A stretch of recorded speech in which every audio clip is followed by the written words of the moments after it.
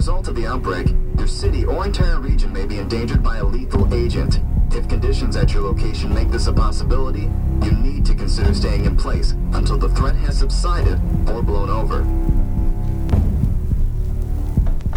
It's in our DNA. We choose the way of birth. We choose the right to be who we are.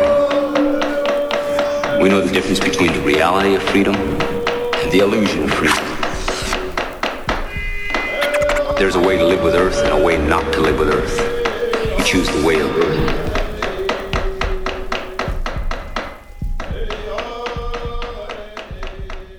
Yawe Scano Swaguego. My name is Ansley Jemison, and this is the Ongwehowe podcast. I'm coming to you from the Ganondagan State Historic Site in the Seneca and Art Cultural Center. Ganondagan is the site of a 17th century Seneca village that was destroyed by the French in 1687 and still remains and is the traditional territory of the people of the Great Hill, the Onundawaka, the Seneca people. I am of the Seneca Nation. I am the Wolf Clan from the Allegheny Territory originally, and I work here at Ganondagan State Historic Site. This podcast is a long time coming, I guess I would say, but basically how it's being used today is to interact with indigenous people, native peoples, to talk about and to understand the cool things that they're up to. What are they doing in the world today? How are they living as an indigenous people in the age of COVID, in, a new administration in the White House? Does that even matter? Do we care about that? What does that look like for us? We're indigenous people. We have treaties, nation to nation, with the United States. But yet, here we are, contemporary, cool, doing awesome things, expressing ourselves. And today I have with me a guest who is an artist, who was recently entered into the Haudenosaunee Art Show here at Ganondagan State Historic Site. She happens to be from the same territory as I am from, the Allegheny Territory. And I may be a little bit older than her, but I think we've crossed paths at different times. And meeting her for the first time, maybe our second time last night, there was a familiarity. There was sort of a comfortableness. There was something that just kind of, I guess because we're from the same place, we kind of already just kind of knew one another, even though we've only seen each other in passing or whatever that may have been. But today I'm joined by Louanne Redeye. Tell me a little bit more about yourself. Give me a little bit more of an introduction of who you are, and then we'll kind of go in from there, Louanne. So please be comfortable. Let's have a little bit of fun with this. Maybe we'll be a little bit fast because I know you got to jump back on the road and transport your art back to Binghamton. But I appreciate you taking the time to speak with me today. So who do we have? Yeah, thank you. I'm definitely pleased to take a moment to talk with you. And I know it's like I got to get back on the road, but as an artist, I'm like, got to deliver my work. I got to be the business person of my work. It's like all these roles, so I'm trying to balance them and then pack up my work as well. So I'm Louanne Redeye. I'm from Salamanca, New York. I grew up there in a pre-Kinzu house, which was my grandmother's house. And, I mention that because it's part of my current series, like the house and that history is part of some of the work I entered into the show, so I might touch on that a little bit. From Salamanca, I went to SUNY Oswego for undergrad, and then moved to Albuquerque, New Mexico for grad school, University of New Mexico. Actually stayed in Albuquerque for about 11, 12 years, and I moved back in fall 2019, or back to New York. I live in Binghamton now. Okay.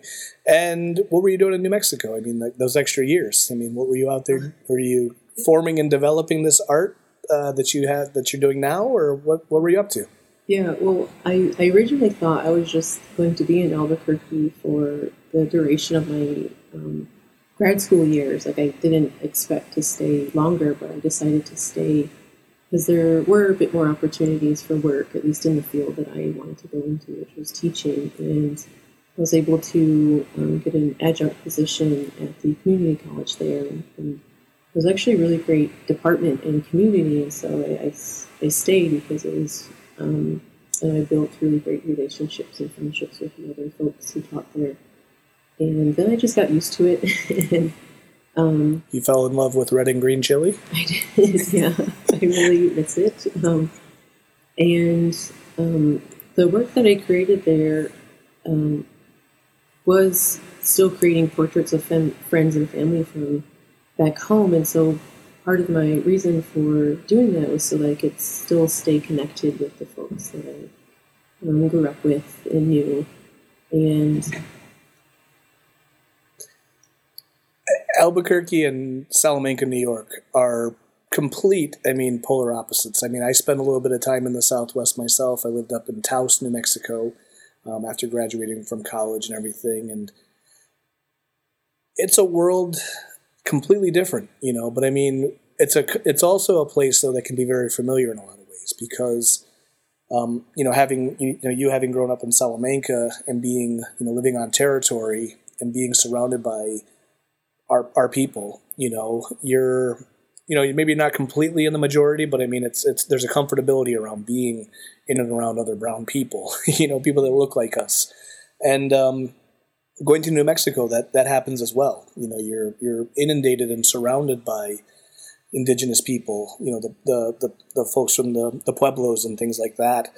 And and Albuquerque and Santa Fe and, that whole area just kind of seems like a little bit of a mecca or sort of a ground zero for a lot of indigenous sort of expressionism, indigenous art. Indian Market is a big thing that happens down there. Gathering of Nations powwow happens down there. I'm sure you got to experience all of those while you're out there. Was it something that you found helped you in terms of, you developing into the artist that you are today? Being in and around those sort of creative minds and those people, but then also being just embraced in a place that's beautiful and inspiring at times. How did that affect you? Mm-hmm. I feel that environment more affected, I guess, my mental health in a way, in a good way. In that I didn't feel lonely, even though I didn't have family there. There was still this sort of shared history I felt with folks that I met who were from the Pueblos or elsewhere, and having some commonalities, I think, really helped to connect with the people that I met, and so in those ways, I really appreciated the time that I lived in Albuquerque. In terms of art, I felt that my work connected a bit more with like the Albuquerque scene, not like the contemporary art scene that they have. And of course, Native art is contemporary, but I feel like because my work is painted within realism and naturalism, it's not expressionist, and because I maybe didn't go to IA sort of and have that particular style influence my work, I didn't so much show within like the bubbles that the other Native artists were showing in. So I maybe went to Indian Market a lot as a spectator to buy work for sure, but as an artist, I didn't sell work there. I did once or twice, and it was very different for someone who does portraiture compared to folks who are there and what they want, like jewelry and ceramics. And there's a specific look that people are looking for when they're going to the Southwest. Mm-hmm. There are certain colors and schemes and things like that that people are just kind of like captivated by because of the beauty and the surroundings and things like that of what you're embraced with when you get there. And you're coming from a different place. I mean, you're coming from the Great Lakes, you're coming from, the Finger Lakes, you're coming from Allegheny, the mountains and things like that, a very green place, a much different kind of setting and backdrop for what you are surrounded by. And then, you're still carving your path and finding your way while still expressing yourself. And I mean, when you talk about realism in your work, realism is, amazing. Beyond what you're doing. So, I want to get into that in a minute, but that's interesting. That you didn't conform, and you found your other pockets and you found your other lanes, and that's inspiring to hear because I think so many people go there and they're thinking like, oh, like I'm seeing all these other people getting these sales and things like that, and they're doing all this stuff, but yet it looks just like that other person's stuff, and it's like a copycat of a copycat of a cop, but your stuff is still different, and it's still rooted in who you are as a person, as a woman from Allegheny, a Seneca woman. You know what I mean? What does that mean to you to be an Indigenous artist? I guess. Do you look at yourself as just an Indigenous artist, or do you look at yourself as an artist? I look at myself as an artist, but I feel like that influence might be from my time being within like university and as a student, and now as a teacher and professor. It's a different sort of world where I am trying to write and create work for proposals and grants and fellowships that are outside of like opportunities that are just specifically for Native folks, which I do go for, but I think I kind of like with my work and the people that I portray, I like the idea that like, Native folks can express their identity in the way that is intimate to them, like which is why in my paintings I choose to not like pose people. It's just how they are in everyday and what I'm more interested in. And so I like that about my work, is that this is the type of things that I'm interested in and I want to stick to. And I feel like my voice specifically is and how I view painting, I think, is unique. I want it to be represented. I mean, so to describe your work, and just me not having a very trained eye, even having grown up around an artist, my father, the attention to detail that you have and the ability that you have to capture a moment, capture an expression, capture shadowing, light, contrast, the realism aspect of it. I mean, the piece that was the the award-winning prize that you submitted here.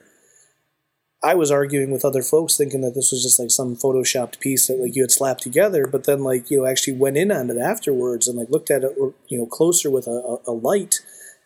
I mean, every tiny detail and the brush strokes and the care that was put into this. I mean, hours and hours. I can only imagine, but it's something that like it's inspiring and it's beautiful and it's just so fantastic that it's like, man, that is a committed person, but it's also like that's a real, to me, an artistic expression that I don't have anywhere in my being, I guess, And so, you look at these as far as like gifts and abilities and skills. I mean, like some of it's probably just natural talent, but also you've worked at this, and you really kind of honed your skill to the point that it's really respectable, I mean, and I appreciate what you've put in what you submitted. And it was really inspiring to see that work and the stories behind your pieces as well. One is a photograph of you kind of enlarged, and then some hands that are in the piece as well. Can you share with me just a little bit about that piece and what that was, what that meant to you? Yeah. So that painting with the hands in my portrait that's in the background is part of a larger series that I started creating back in 2016. At the time, I was a brand new mom, first-time mom, and that time that I had during pregnancy, I took it as an opportunity to really think about my childhood and upbringing, and sort of how the people in my life had shaped who I am, that good or bad, like what sort of things that we experience, and then outside of that is what other outside events may have shaped us as a family to kind of bring us to this point. And so I created a series of beaded picture frames to start, and the frames are meant to represent a different family member and then my relationship to them. So it's very personal because they were part of making that work was my own personal healing from past experiences with family members. And so I made a frame for my biological mother, my grandmother, one for myself when I son or future children, and one for my father. And each of those frames had a sister painting to them, so that's where that painting came from, is that it's meant to be read with the frame as well. It's a painting for my biological mother and a frame for her as well. And with that series, I thought about larger events that have affected our community and our family in general. So like the building of the Kinsler Dam and how that displaced my great-grandmother, and we had to build a new house uphill further. And then reading stories about it, how other folks at that time period, that the older folks would say that although they have these new houses, it never quite felt like home. So it's like these continued effects of colonialism that we experienced. And I wanted to, to learn a bit more about it, but also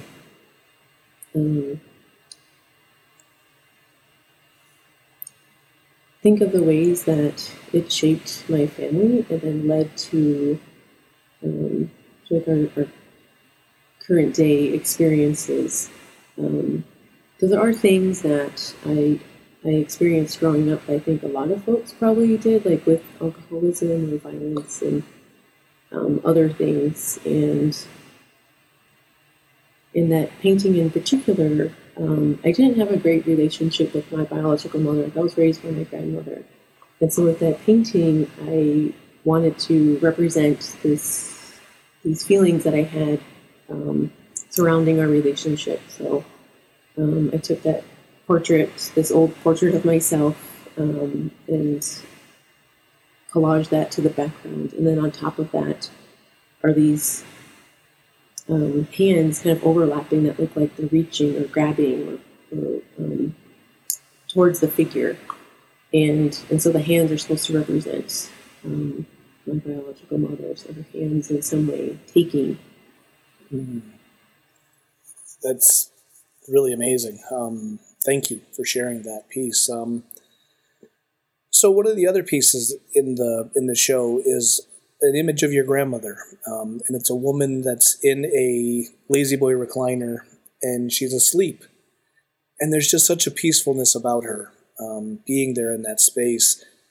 I think everybody that saw that picture or saw that image has seen that image in life, in one way or another. And it's so peaceful. And there's some details that you have in the piece that are just great and fantastic and just you captured in the moment. There's she's sitting on the lazy boy and she's got a can of Pringles next to her, and there's a television there, and there's sort of like one of those little like fold up coffee, dinner tray tables or whatever. And then behind her is like, instead of curtains, there's a blanket for kind of the curtains or whatever else. And all very familiar. We've all, have seen that image and seen that look. And there's just a warm feeling about it. But also, my father had mentioned this to me, and I was talking to him, and one of the things that he really felt that you captured in that was there's a light that's shining on your grandmother. And you worked from that light, and everything in the room reflects and shows itself from that light that you've created. And so there is that realism that's there, and you captured it, and it's all there, and there's a feeling that you get when you look at that piece. So again, really powerful and strong, and I hope folks get to experience your work in that way. Tell me a little bit about that piece, if you can. Yeah, actually that painting was part of that series as well, with the frames and the sister painting. So that painting it's of my grandmother, and it goes with her frame as well. And because she raised me, I wanted the frame and the painting to reflect this sort of love and care that we had for each other. And in picking an image to paint of her, it was a bit tough. She had passed back in 2005, but that was the first painting ever done of her likeness. So it had taken me quite a long time to get to that point to paint her image. And And I really liked that scene, and I think that's part of what I strive for in my paintings, is to have a level of intimacy with the work, where you could feel as if it's someone that you know, even if you're not native, like that could be anyone's grandmother, because they look so comfortable and relaxed in that chair. Yeah. Well, I mean, I think that, your love and appreciation for her comes through in that piece, and it's a very strong piece, and even though it's a lighter piece and a warm piece, it's powerful in that, yeah, it could be anybody's grandmother or grandparent, and, I think it just really resonates with people in that way. So, awesome. Thank you for what you're doing, and I think that it was a great expression. Your work as a professor at this point. What's new on the horizon? Are there other opportunities that are coming up? Are there things that you're exploring and looking at? And forgive me, and I apologize for not calling you Professor Redeye in talking to you. Because I think you've earned it. You've worked for what you're doing, and it's well deserved. So, Professor Redeye, please tell me a little bit about what you're up to next. Thank you. When I'm in the classroom, I ask my students to just call me Louanne, because that's what feels comfortable. I don't quite feel like a professor. I definitely have a case of imposter syndrome of do I know enough? I mean, when I start teaching, it's I do know enough, but I feel like that's just always part of in what I'm creating, and in the classroom, there are some things that are coming up that I'm really looking forward to. I teach a class in figure and portrait painting that I really enjoy, because I do have a love for the old masters, which influences my style of work, and so I bring that to the classroom as well. And I've already been talking with folks about next fall and some new classes that we can introduce for painting. So I really like the department that I'm in, because it's growing, and I'm part of that growth, and I'm able to offer my perspective into how we can help the painting department become a bit more robust, especially. And so for the professor part, it just is fine. And I say that because I feel like I'm a lifelong learner. My style of painting wasn't just born out of at Oswego or at University of New Mexico. Since finishing school, I continue to take classes and workshops and work with other artists in their studio. And that's something I tell my students as well. It's in this moment, in my perspective of painting, it's not the only way that you can paint or learn about painting. I definitely encourage folks to seek out other resources. Yeah, and I mean, it's great for you to challenge yourself and continue to grow and continue to learn, because, there's always something that you can pick up or take from an experience and an opportunity. So that's great, and I mean, and, please embrace your awesomeness, in terms of, what you've earned as far as a professor and whatever else. Yeah, I mean, I just want to, thank you for who you are and what you're doing. And I look forward to seeing more of your work down the road, and hearing more of your stories, because you're certainly an inspiration. And I'm proud of the fact to know that there's an Indigenous woman that's, faculty at a university, at a college. I mean, there's not a lot of you out there, and you've blazed a path, and hopefully there's other young women that can follow your path and your lead here. So congratulations on the weekend. I think you're extremely successful in what you put out there. And I just want to thank you, Nyaweh, for sitting down with me and talking to me today. And I know that you have to get on the road, so we're gonna cut this short a little bit. But hopefully maybe we can get down to talking about this again, and maybe it'd be cool to come down and see you in Binghamton. I've got a mobile setup here, and I can come and set up and maybe get you in your studio space or something like that and talk to you at some point. So. Okay. Okay, so this was Louanne Redeye, Seneca Nation artist, realist artist, and she was a prize winner here at the Haudenosaunee Art Show at Ganondagan State Historic Site at the Seneca Art and Cultural Center. So thank you, everybody, for listening, and stay tuned for another artist discussion. Yahweh. Power is in your heartbeat. Right? Power is in your heartbeat. Power is in your heartbeat.